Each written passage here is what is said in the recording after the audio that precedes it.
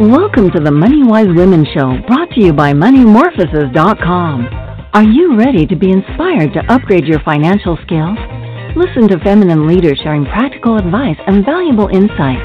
Shift your money mindset, improve communication skills, and learn financial management tips. Although we do not provide investment advice, you can check out MoneyMorphosis.com.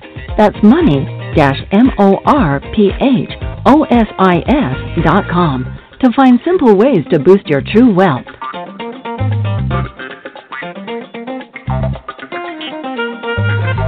Hello, it's Crystal Arnold, your hostess of Money Wise Women and founder of Money Morphosis. So I have a feeling that we are all ready for a new story of money and what is valuable.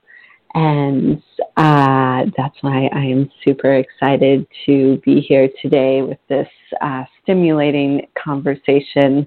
I first wanted to begin just by, my college degree is in international economics, and I really became aware of the limitations of this dominating story of an economy of growth, where more was always better, and there was a certain striving and drive that has really been fueling some, frankly, quite destructive behavior.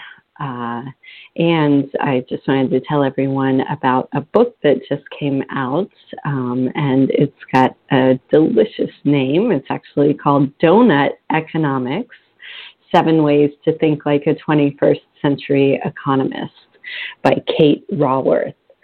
And she's from Oxford University.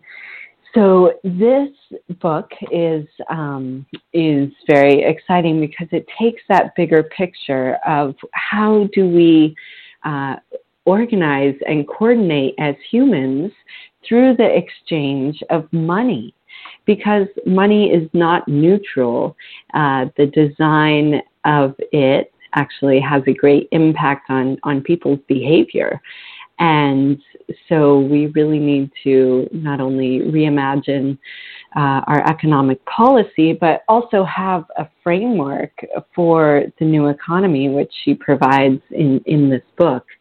And so when we begin to look at a bigger holistic picture of what true wealth is in our own lives, then we can begin to reimagine not only our own personal story of money, which we'll be getting into in a moment here with our guest, but also the bigger picture of our bigger myth and story about the economy. So I am so pleased to introduce our guest today, who her name is Deborah Fryer. She is a catalyst for change and also a creative coach for spiritual entrepreneurs who are seeking greater emotional and financial freedoms in their lives and businesses. She has created a revolutionary coaching program called the Anatomy of Money, which combines storytelling, visualization, ancient wisdom, and modern neuroscience to retrain the brain for ease, abundance, and joy. Her work bridges spirituality, mindset, and mindfulness, strategic action, and connection to source. Yes, I love her approach because it really does work with both sides of our brain and is incredibly effective to support people in becoming more prosperous and satisfied with their lives. So welcome, Deborah. Hello there. Hello. Hey. So happy to be here. Yes. So I'd love to hear first about, what do you find most exciting and fulfilling about the work that you are doing? I love being able to help the clients that I work with find more freedom. I I came to this through a lot of struggle in my own life and my own business, where I really didn't feel free. I felt slave to money. I hated money. I resented money. I didn't respect money. I thought it was dirty and awful, and I wanted nothing to do with it. And as a consequence of my very unhealthy relationship with money, I didn't have any. It was like I was always saying to money, go away, I hate you, and money did. It went away. It didn't flow through my business because I was so at odds with it. I thought I couldn't be spiritual and make money. I didn't think it was safe to have money. I thought people who had money were jerks. I had all of these beliefs around money that really, really blocked me and hurt me and created a lot of pain and suffering and scarcity and striving in my life. And it affected my health, it affected my business, it affected my vitality, it affected my relationships. And now that I've healed all of this, or continue to heal it, money flows through me like breath, like food. It's just energy. And I'm able to share that with the people that I work with who are creative, who are spiritual, who value sustainability, who value the planet. And what I've come to understand is that money is energy that is flowing through us. And I love Mother Nature as a teacher. So in answer to your question, what do I love about this? I love that I get to teach the value of sustainability and how Mother Nature functions and take that into our businesses, and that becomes incredibly prosperous and vital and beautiful and joyful. And let me just share a little about what I mean by that. So if you think about the water cycle, right? Water, we live on a blue planet, and that water cycle, according to Mother Nature, is constantly moving around the globe in various forms. And in your individual life, you might turn on the tap and fill your glass with water and drink that water, and it moves through your individual body and your individual filtration system, and then it leaves your body and it goes back into the collective water source and back out eventually to a river and back out eventually to the ocean, where it will eventually evaporate, become clouds, which will be transported around the planet and come down as rain or snow, and then melt into the rivers and eventually make its way back into your tap. Air does the same thing, right? It circulates around the planet and it comes into our lungs. It circulates in our individual bodies and goes back out. Our exhalation is the tree's inhalation. And this reciprocal symbiotic relationship that we're experiencing with nature is the same way that it's possible for us to relate to money. It's not mine. It's flowing through me so that I can serve more, so that I can have greater influence and greater impact and share in organizations and causes that I value. And for me, that means that I can contribute way more to sustainability, which is something I really value. So that's why it's so valuable to me, and why I love it so much, is because I get to help people find more freedom in their own being. And the money that comes into my business from helping people goes right back to saving the environment. So it really feels like my mission serves the planet and my planet serves the mission, and it works because I get to contribute more. Oh, I just invite listeners to, feel that flow of breath in your own body, and maybe taking some deep breaths and feeling how that metaphor of money as water or air moves through our bodies and the earth is that we really are part of nature, and that the scarcity and the holding on and the restriction causes a lot of suffering for people, and we can have greater vitality when there's a balanced flow of in and out breath, and with our finances. And I love your approach and wisdom, and how the science is really behind what you're sharing, and the neuroscience of how our minds actually work. So I'd love to hear a little bit more about how you discovered what you are now teaching in the Anatomy of Money. Thanks. That is a great question. So I shared a little bit earlier that I really struggled in my business.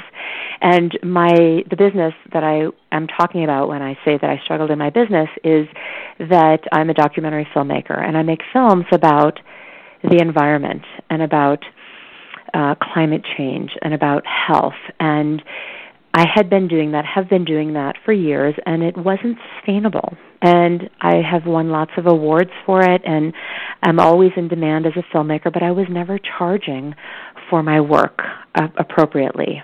I would charge a fraction of what it actually cost me to do the work because I was so afraid to charge what it actually cost to do the work. And so underneath of this outer success was this inner feeling of I'm such a fraud, I'm such a loser, I'm such a poser.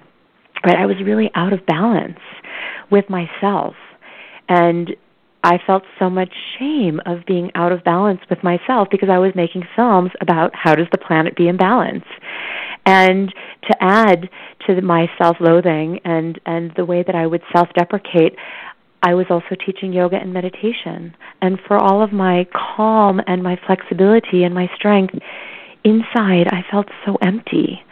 And I didn't know how to reconcile it. So I decided I'll quit. I'll quit being a filmmaker, and I will go, quote, I'm making air quotes in my office right now, I'll get a real job with a real paycheck, and I'll get some real respect. And to me, what that meant was I would go to medical school. And the crazy thing about this is that I had never taken a science class since 6th grade, and I was in my 40s when I made this decision that I was going to go be a real doctor and have a real paycheck and get some real respect. So I was kind of late to the game to decide I wanted to go to medical school, but I did decide I wanted to go to medical school. So I had to do a post-baccalaureate pre-medical program where I just immersed myself in chemistry, organic chemistry, biology, physiology, anatomy, psychology. I did all of those prereqs, and I was working in the anatomy lab for 2 years.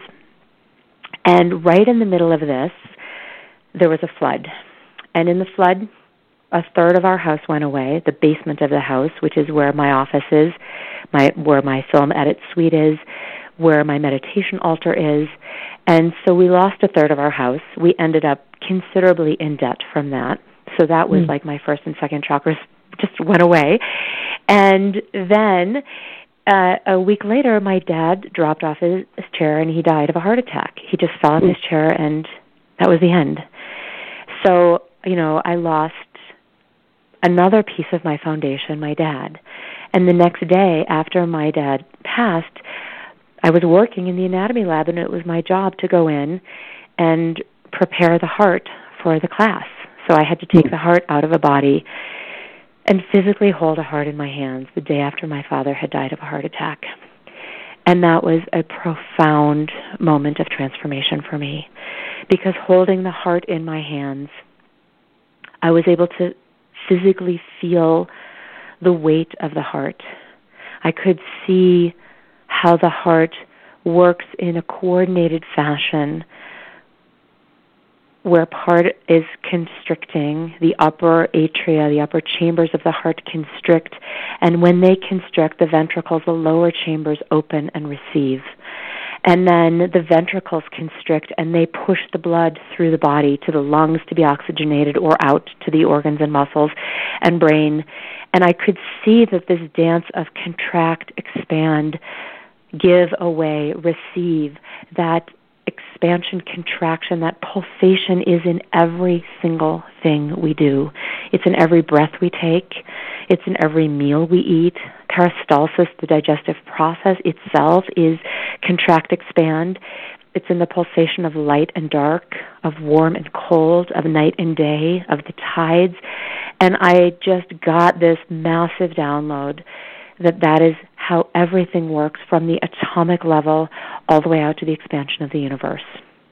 And I realized I had not been living my life like that. I had not been running my business like that.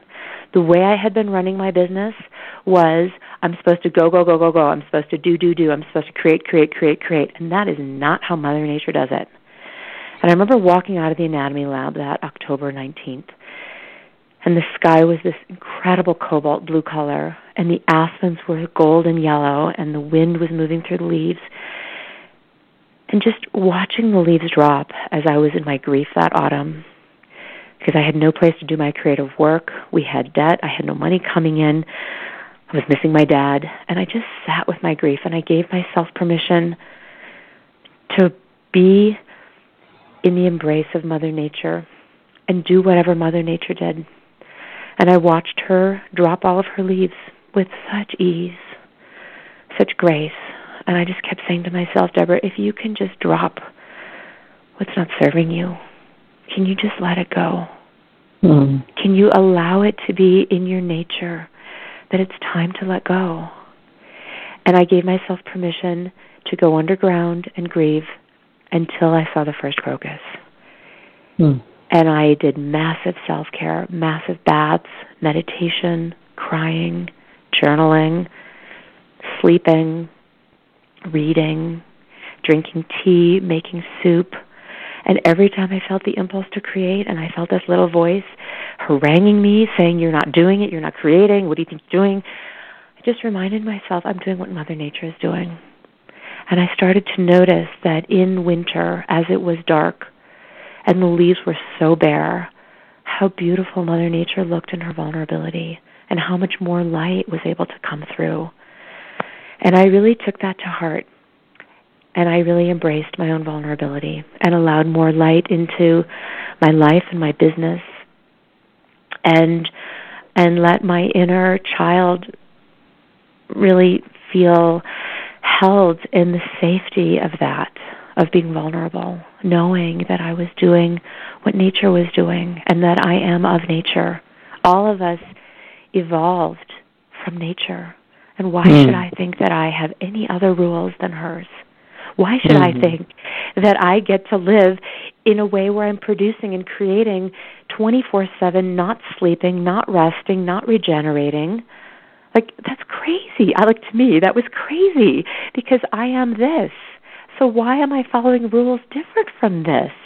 And that changed everything. When the first crocus came up in the spring, film projects started rolling in, and that year my business increased by 1,000%.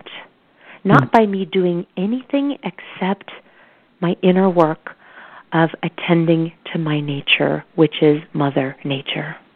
I did no marketing. I did no advertising. I didn't raise my rates.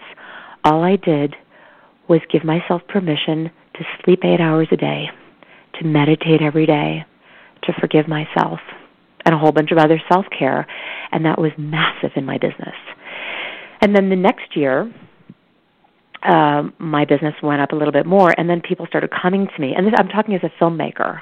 So I went from really struggling as a filmmaker to having close to a six-figure business as a filmmaker. And then after a couple of years of this, so this all started in 2013, people started coming to me and saying, Deborah, what are you doing? What is going on with you? We are just watching you massively explode in your life and business. So then I started coaching about the anatomy of money and how do we really get in touch with our bodies, with our breath, with our sensations, which are the beacon to where we're in constriction. And when you're in constriction, how can you receive money? How can you receive projects? How can you receive referrals? How can you receive clients? And constriction, what it feels like in the body is panic, right? It feels like kind of clenching in the heart. For a lot of people, it shows up in the throat where they can't ask for what they want. They can't say, this is what the investment will be to work with me. They can't put either a price tag that is accurate, nor can they hold a firm boundary, so they feel like they get bullied or exploited or like they're a doormat. All of that energetically is unconsciously repelling money. And the more open we are, the more we be a channel rather than I almost see it like a pitcher, that holds a certain amount of water. And I think a lot of people are in that relationship with money. Like, I need that client because I need this much money. No, you don't. Your clients aren't responsible for you feeling secure and safe and whole. That's your work. And when you do that work, you realize that you're a channel and that money is constantly flowing through your business. It's flowing to and through you. And you're also a source that's flowing to and through the community and your family and to the planet. Mm. So that's how I came upon it was, I had a really dark period there where I felt like I lost so much. And from that, just like nature, I went dormant and completely bloomed with new vitality and new energy. I so appreciate that authentic, vulnerable share, because so many people have a hard time talking about their struggles with money, and yet we know it's the number one stress here in America is financial stress. And so when there is so much shame and fear and guilt that people feel around it, it can be really hard to reimagine what a healthy relationship with money is, which is why I find it so powerful to work with people like you, where we can talk about it openly or in a group setting to really break through some of that money fog that just keeps us confused and doubting ourselves, and really come into a more natural, cyclical relationship with money and our own productivity, and that's so important. So I'm curious, with so many people struggling with money, stressed about it, a lot of the people listening may be entrepreneurs. How can we change the way that we think about money so that we can receive more and then contribute more? That is such a great question. And there were two things that you just said I want to pick up on. One was that you just said that money is the biggest source of stress. And for people who are listening, and if you're feeling the stress of money, I just invite you to feel into your body when you think about that money stress. And money stress can show up in so many different ways. It can show up in our income, where we feel like I'm working my butt off and I'm not being paid what I deserve, right? So what's underneath of that? What does that mean about you? What inner conversation is happening that you might not be aware of if you're feeling money stress? It might show up around your income. When I work with people around their income, the number one emotion that comes up is sadness, where people feel, well, I guess I'm really unworthy. I guess the reason I'm not making that much is because people don't value me. And especially for women, this is one of the reasons I feel so passionate about this, is because the devaluation of the feminine is not in alignment with me. You've just heard me talk about for the last 20 minutes how much I love Mother Earth, right? That is my mother. That is the mother of all of us. And every single one of us came from Mother Earth. And then every single one of us came through our own human mother, who came from a human mother. Whether you are a man or a woman, or wherever you are on that gender spectrum, you came from a woman.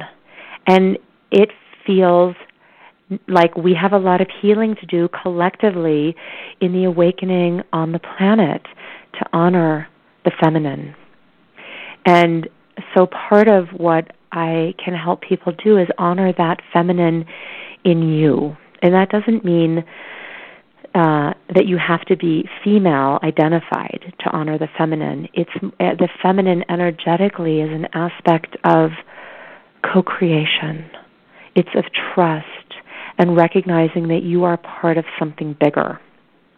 And Crystal just said something about learning to have a relationship with money that honors the cycle. And one of the ways that we get so derailed is by dishonoring that cycle, and by thinking that the amount of money that's in your savings account right now, or the amount of debt that you're experiencing right now, is the truth. It's not the truth. It is a blip in time. And whatever is happening in your income stream, that money comes and it goes. You receive payment and then you spend it at the farmer's market. Money comes in and you pay your electric bill. Money comes in and you pay your cell phone bill. Money comes in and you decide to contribute to the NRDC or the Humane Society, or whatever cycle you're in with money. It's not stagnant. So if you're having a relationship with money that's stagnant, one of the quickest ways for you to dislodge that stagnant cycle is contribute.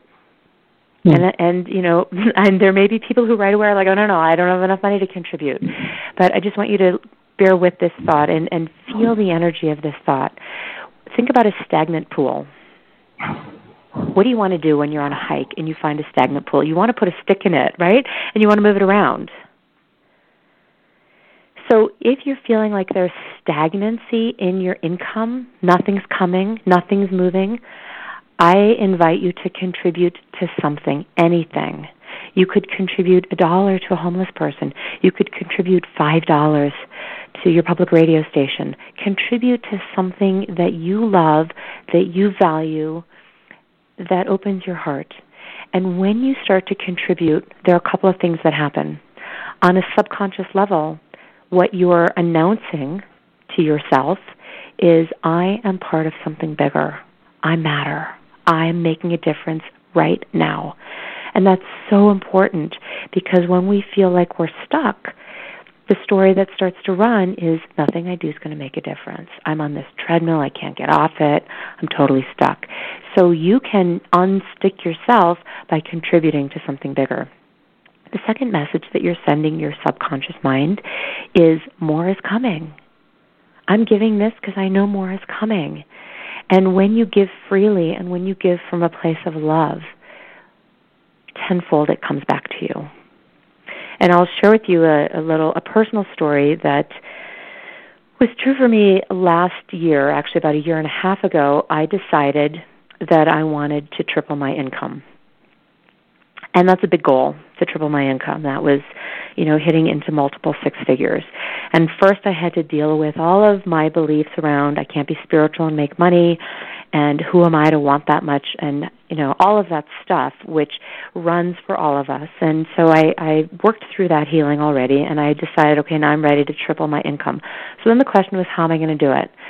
The decision I made was I was going to get there in part through this vehicle of contribution to something bigger, for the neurological reasons I just said, that you're telling your subconscious mind, I'm part of something bigger and I matter, and there's plenty coming. And so I'm trusting in that, and I'm leaning into that, and I made the decision to contribute from the place of not where I was, which at the time was, at the time I made this decision, I was probably making around $75,000, and after my deductions were all taken into account, I was maybe making $30,000 a year.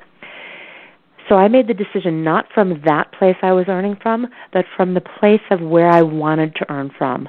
So I decided I was going to be earning $200,000, and from that place I was going to contribute 10%.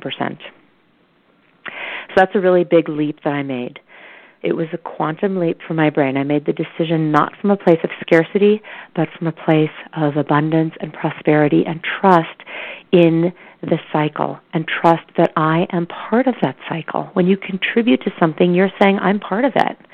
So I decided I am part of that cycle, and I am contributing at this level to something I care about. And it happened to be, it was an organization that builds wells and provides clean water and education for kids. And that's something that matters to me. So that's the decision I made. I didn't have the money at the moment, right? I just told you I was making at the time $80,000, and after my deductions, my take-home pay was around $30,000.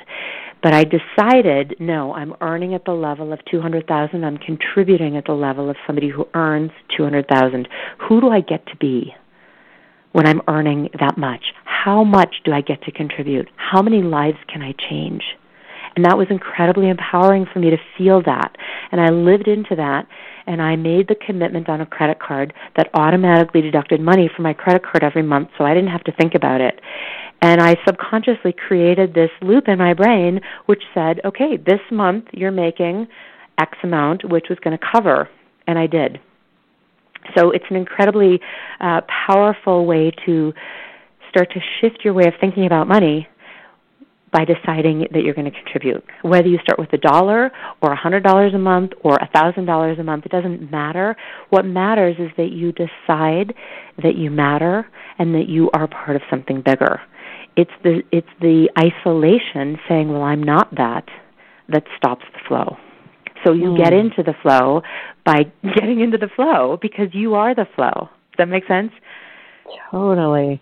Oh, that's brilliant. I just love that because it takes away that resistance that comes from this. When this happens, I will then be generous. And so it like taps into this, what I call a genuine generosity that is the spirit within each of us that brought us here and that really animates life. And I see that, as we say yes to that generosity and really make it in alignment with our values and stretch beyond our comfort level, that then you manifested the money necessary to do that. I think that's a brilliant story.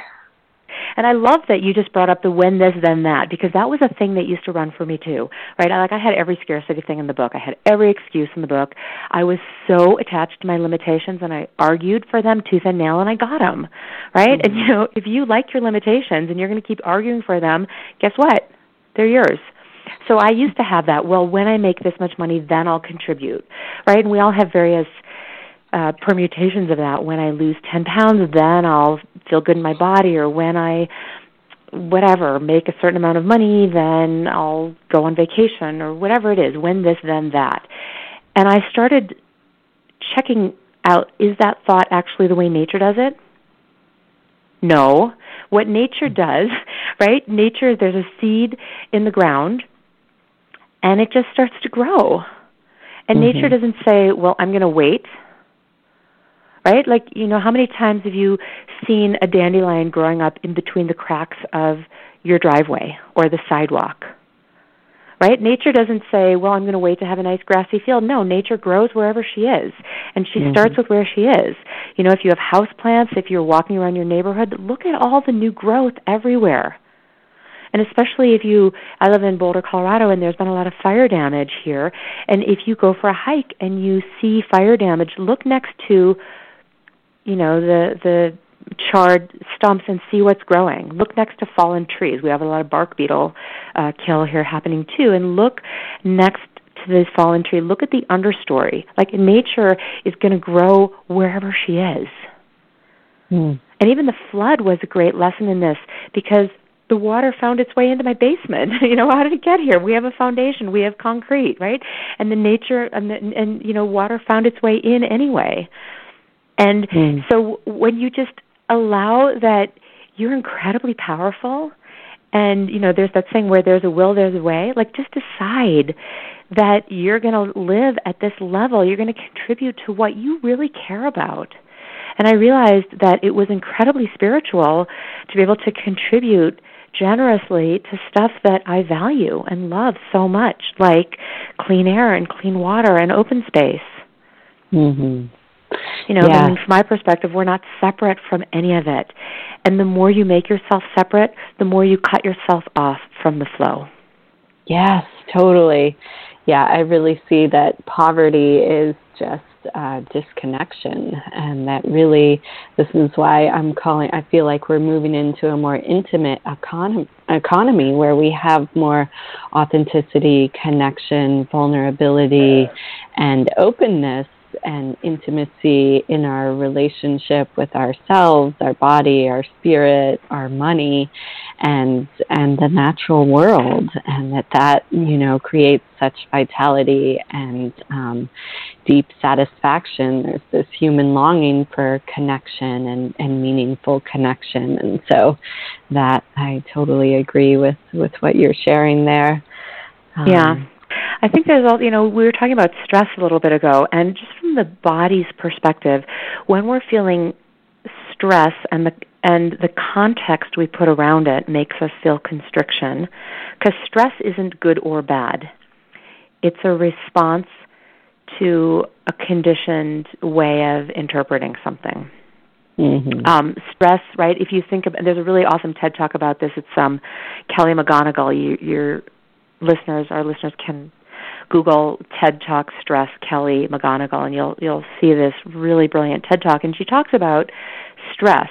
And if we think about stress as something that's bad for us, we're just going to put bad in air quotes, we feel constriction, we feel fear, we feel anxiety. So in the context of money stress, it can feel very debilitating and paralyzing, right? Like nothing I do is going to make a difference. I'm on a treadmill. I'm going to have to work that much harder, and it's depleting me. And when you have that context of stress, you're actually your blood vessels are going to constrict. It's going to increase your blood pressure because your heart's going to have to pump harder to get the blood to circulate around your body because the blood vessels are constricted.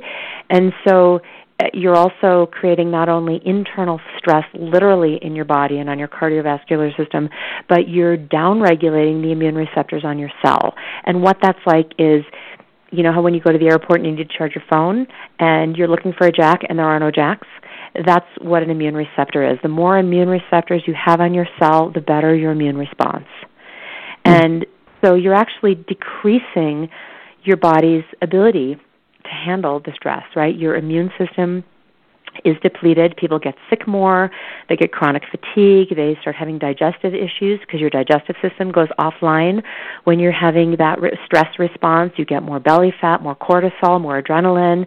You're more hypersensitive. All of that stuff is related to your nervous system's response to stress.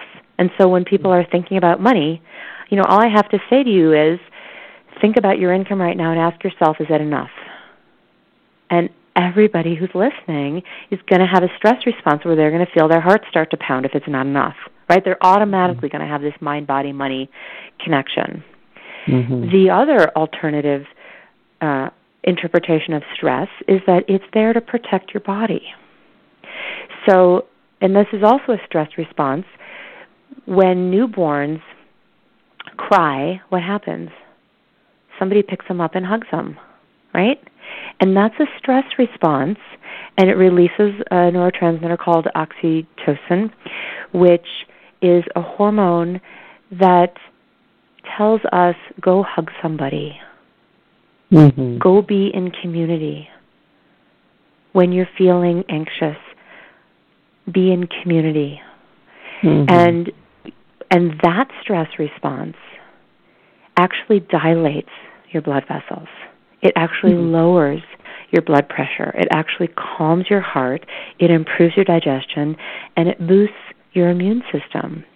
So when you're feeling stress of money, how could you reframe it in a way that really supports you so that you could say to yourself, thank you so much, body, for giving me this information. Thank you for showing me this is my conditioned pattern, and I'm empowered and I can choose something different. And that will change everything. So stress isn't by definition bad, but it's the context we put around it that makes us feel dis-ease in our body, which makes us feel dis-ease in our relationship to money. And I think really at the root of the work that I'm doing and the work that you're doing, Crystal, is to help contribute to the conversation that we are all interconnected and that our true wealth and our true health are inseparable, and that my health and your health is inextricably linked to the health of the planet, which is inextricably linked to everything contributing to and affecting everything. And I think the money challenge that we're having right now globally is a distribution problem. Yeah. And that's partly why I'm doing the work that I'm doing, is because I love making more money so that I can redistribute the wealth on the planet. Why not us? Why not? Oh, yes. Yes. Yes. Let's take a short break here and come back and dive some more into some of these approaches with working with the subconscious and how people who are going through periods of change can develop greater resilience and ability to really adapt. We all know the world is changing quickly. So we'll be back in just a minute. Do you get choked up and flushed talking about money? Don't let fear and shame stop you from sharing your value. Speak up, sister. Find out how to boost your financial communication skills at www.findyourmoneyvoice.com. Perhaps you're like Gwen, a budding, creative entrepreneur who wants to provide for her family, but she has a tough time expressing her needs. She chronically undercharges and lays awake at night with money stress. With Crystal's Find Your Money Voice training, she found renewed confidence speaking her self-worth. Transform beliefs, behaviors, and skills with money. With greater clarity and focus, Gwen more confidently negotiated solid agreements and increased her business earnings with the trainings found at findyourmoneyvoice.com. Welcome back. We are here with guest Deborah Fryer, having such an insightful conversation. I'm really appreciating your, both scientific and spiritual insights into this human anatomy and the anatomy of money. So we're all aware that big changes are happening in the world, and we're reimagining money and power and, what is really valuable. How do we live in greater harmony with the environment? And so, and for many entrepreneurs, it can be unsettling. Like there's opportunities that we feel and excitement, and yet it's such an unpredictable future. And many entrepreneurs have, waves in their own income cycles of how much money they're bringing in. And so I'm curious, I feel like developing resilience is so important, which is really our ability to adapt and respond intelligently to change instead of reacting. And so, it's our flexibility, our ability to stay connected and adapt. And so I'm curious what advice you have for people who are, dealing with change, either personally or, with the global change happening. How can people become more resilient and adaptive? I love that question. My favorite practice, I have two favorite practices, and I'll share them both. They're completely free, and they feel great. Number one is deep breathing. And I know it may sound trite, right? When people say just breathe, it can be really annoying when people say that and you're all in a tiz. But I want to give you the science of why this works. So when people breathe through the mouth, that's how you breathe when you're on the treadmill or you're running or you're hyperventilating, right? It's a way of breathing that is very reactive. And in order for you to really be at your peak so that you can be responsible, but you're able to respond in a way that is thoughtful, it's compassionate, it's practical, it's helpful, it serves you and it serves the greater whole. Breathe through your nose. So we have these ridges in our nose. They're called nasal conchas, just like a conch shell.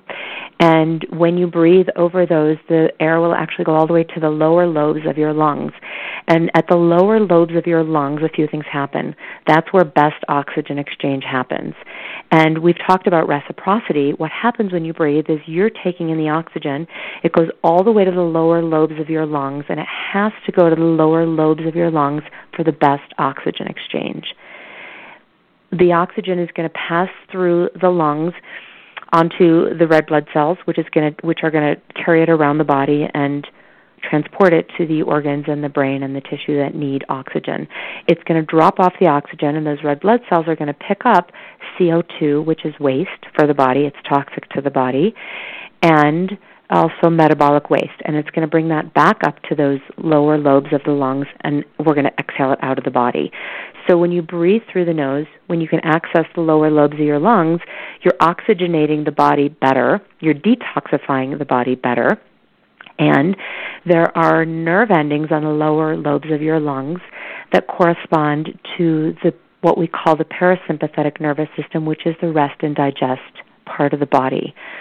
A few moments ago, we were talking about the stress response and how do you move between feeling constriction and fear and anxiety into feeling expansiveness and ease. And that's how.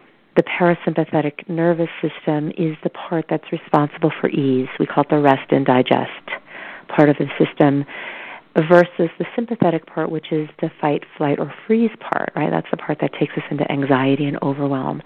So deep breathing actually activates the rest and digest part of your body. And the fourth thing is that when you breathe through your nose, that creates more nitric oxide in the body, which dilates your blood vessels, which also brings you more into ease. So that's my first tip. Super simple. Just breathe. Like, give yourself permission to take in. What is breathing? But it's teaching yourself to receive. When you're hyperventilating, when you're panting, you're not taking in very much. And if you want to take in more money, if you want to take in more clients, if you want to take in more abundance and joyfulness and enthusiasm and prosperity, start by training yourself to receive with something that is as close as how you breathe. Fully breathe in. Take in as much as you possibly can, and then sip in a little bit more.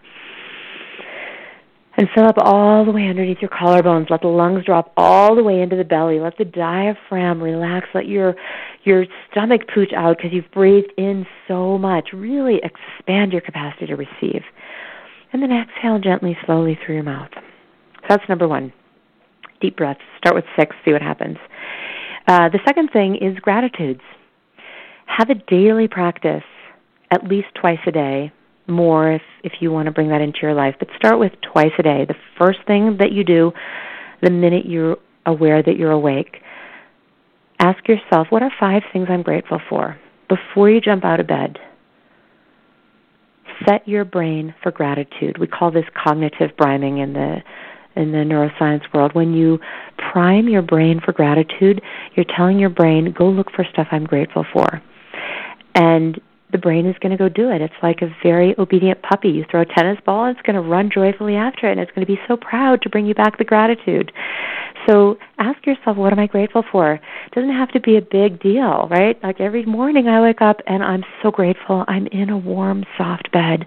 I'm so grateful I have clean water. I'm so grateful I live in a safe environment and there aren't bombs dropping around me. I'm so grateful that I'm alive. I'm so grateful that I can contribute in the ways that I can. Right? It doesn't have to be, oh, I'm so grateful because I made X amount of money or whatever it is. It can be anything that you feel grateful for, anything that really makes your heart feel alive. And I do that first thing in the morning, and I do it last thing at night as I'm falling asleep. So I'm constantly priming my brain for what am I grateful for. Now, sometimes shit happens, and that happens to all of us, right? All of these practices do not give you immunity from life, right? I mean, we just talked about a flood. That's Mother Nature raging out of control a little bit. And so when that happens, because there are going to be people who are raging out of control, and sometimes you are going to be raging out of control. There are going to be clients who don't pay or who don't pay on time or who don't show up or who knows what. But any number of things can and will go wrong. So just rejoice in that. Diversity happened because a mutation happened, right? Something didn't go according to plan. And then we end up with this incredible diversity on the planet. So when stuff doesn't go according to your plan, remember, that's just your plan, just your little plan. And we live on a planet with, 9 billion humans, not to mention how many species and of four-legged and finned and feathered and plants. So, I mean, from my perspective, again, like we're just one of many. That's the feminine perspective. That doesn't negate the importance of you. At all, right? The importance of you, the solar aspect of you is valid also. And the part that reminds you that you're part of a greater whole is super important. And I think we get derailed when we say, oh, it's my problem, right? Like, how am I going to pay my bills? We're all caught up in my ego stuff. People aren't going to like me if I do that. How am I going to pay my rent? I can't charge that much. I don't like money. People don't want to pay me. Like, that's all your ego stuff, right? And the world is way bigger than that. So it helps me to go into the gratitude thing and ask what I'm grateful for. And secondly, when stuff goes bad, or not according to my liking, is to recognize my plan is just my plan, and I'm not the ruler of the world, and thank goddess I'm not, because I wouldn't want that job. But I am in control of my emotional response to what comes through. And so I like to ask myself the gratitude question. I like to turn that question on its head and say, this is great because it's great that the flood happened, because I had 20-year-old skanky carpet in my office, and now I have a brand new, beautiful white tiled floor. It's great that the flood happened, because I used to have a desk that I had to sit down at, and now I have a standing desk. It's great that the flood happened, because it launched this whole new business that I have, which is the Anatomy of Money coaching program, and I never would have, or I don't know when I would have gotten, I suppose I eventually would have gotten to this place because it was on my soul's evolution to get here. But thanks to the flood, it accelerated that. Right? Yeah. So there's a way of just reframing, this is great that this really crappy thing happened, because I got deep learning about the body. Yeah. About how we're not separate from anything. Yes. Does that help? Totally. Yeah, that's really, really profound. I appreciate, holding that paradox of my unique genius is incredibly valuable, and I am one with, we're able to really be able to recognize the interconnectedness along with our unique role. And I love the heart again for that, because we're this organism that has trillions of cells and trillions of impulses and contexts, and the heart is one part of it, but the heart doesn't do the work of the brain. The brain doesn't do the work of the kidneys aren't doing the work of the ribs aren't doing the work of the skin isn't doing the job of the teeth. Every part is working in service of the whole. Right.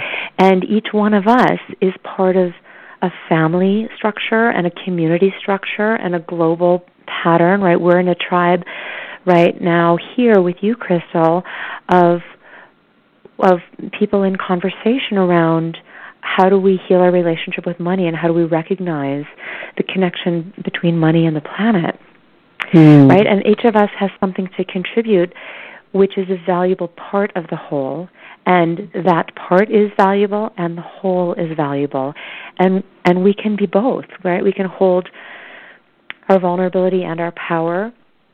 We can hold our individuality and our uniqueness, and the ways that all of us need to show up for the greatness and the totality of the whole. Yes, so true. That's a great call to action for people.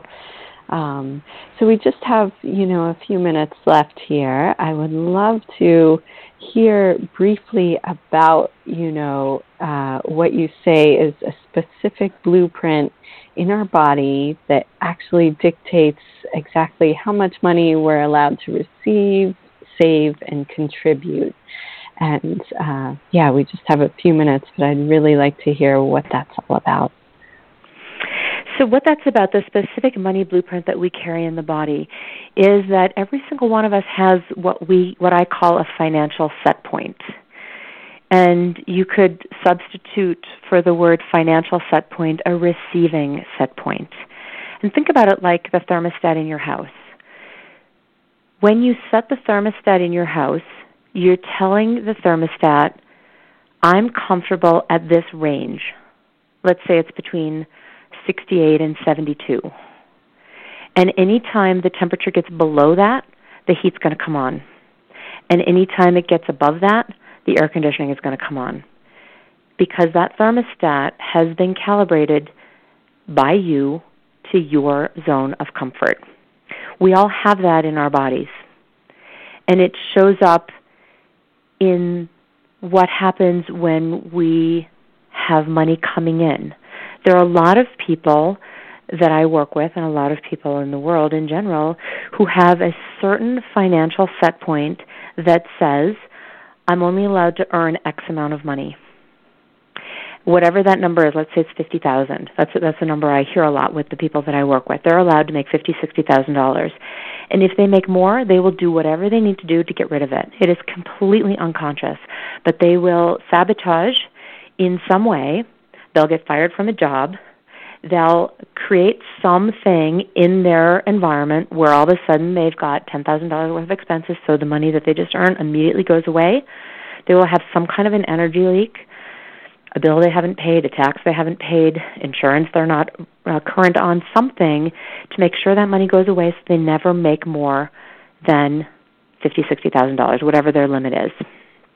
I had one client who is a multiple six-figure earner, an artist, super creative, super brilliant, and she had this in her paradigm where she was never allowed to make more than a certain amount of money, and she was never allowed to have more in her savings.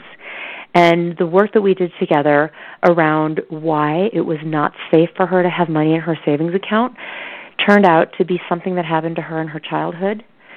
And it was a very specific amount of money that she lost in her childhood. And if she went above, and she learned that it wasn't safe for her to have more than that. If she had more, it was not safe. So the minute that there was more than that in her savings account, it would all go away. Wow. She would have a leak in her roof, or her car would need a repair, or she would get a bill that was, exactly the amount. But that was a subconscious thing, and we had to clear that block. And as soon as we did, then her savings it 10x'd. Wow. It shows up in debt. And debt is a particular kind of money that makes us feel like I've screwed up, right? It makes us feel the opposite of free. And people have a certain set point with what feels comfortable or not. Same with income, right? There are a lot of people who say, I want to make, let's say I want to make $100,000. A lot of people on this call, like that's a big ceiling they want to break through. I want to make $100,000. And they might be making 90, 92, 95, they might be really close, but in their mind, that's what they're saying, and that's what they're going to hit, and they're not, and if they don't make it be a bigger one, it's going to be hard for them to get past it. Now, where does that come from? It comes from our families of origin. It comes from our culture. It comes from these beliefs that we were talking about of I don't deserve to have more. People won't like me if I have more. I can't be spiritual and I can't be rich. People who have money are jerks. Like all of these belief systems play into our money map. And that money map has this unconscious hold on you. 90% of what we're thinking is subconscious. So if we don't clear it, we're not even aware of it. And the way to start being aware of it is just to start being really mindful of your money. You've got to pay attention to your money.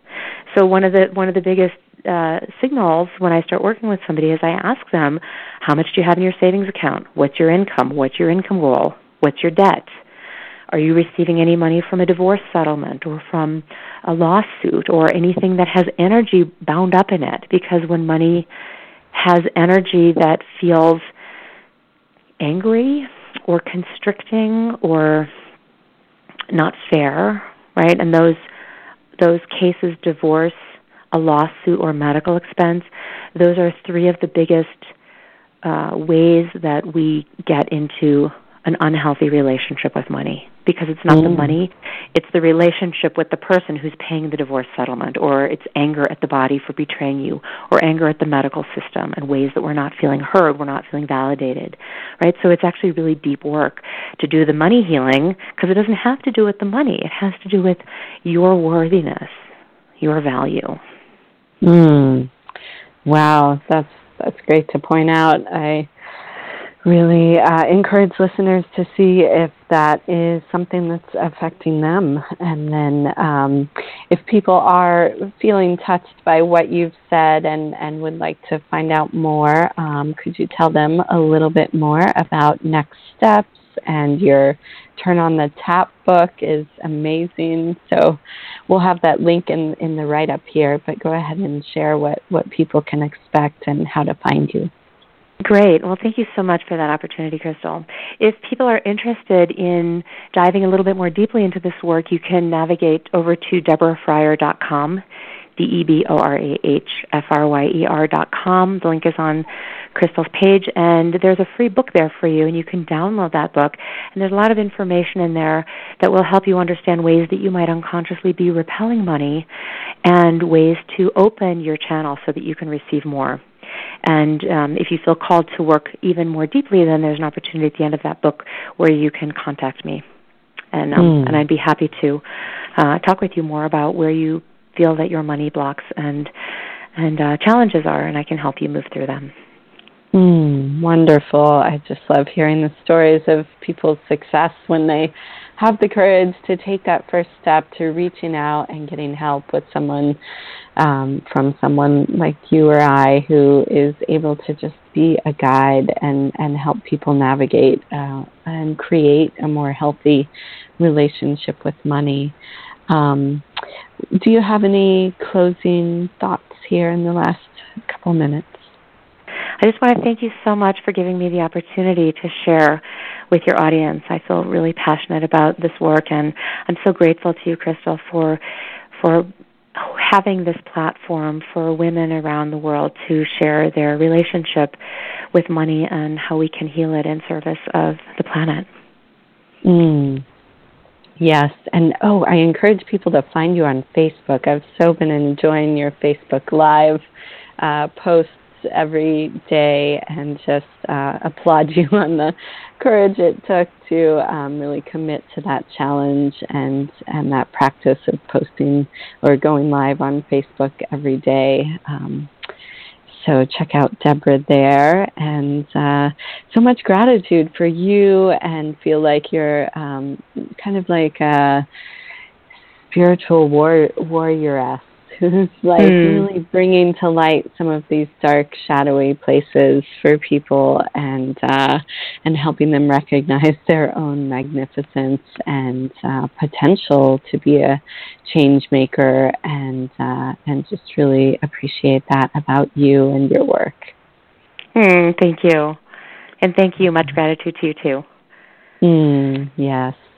All right. Well, I hope everyone enjoyed this stimulating conversation, and do encourage everyone to take some action today, whether it's the gratitude, some mindful breathing, downloading Deborah's book.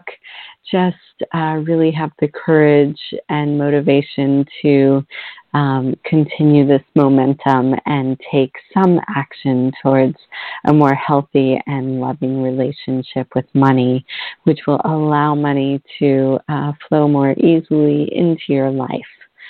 All right. So, everyone, that's all for now. Thanks for listening. If you like what you heard, the biggest compliment you can give us is to subscribe to the show and rate and review our podcast at iTunes. Be sure to visit www.moneymorphosis.com.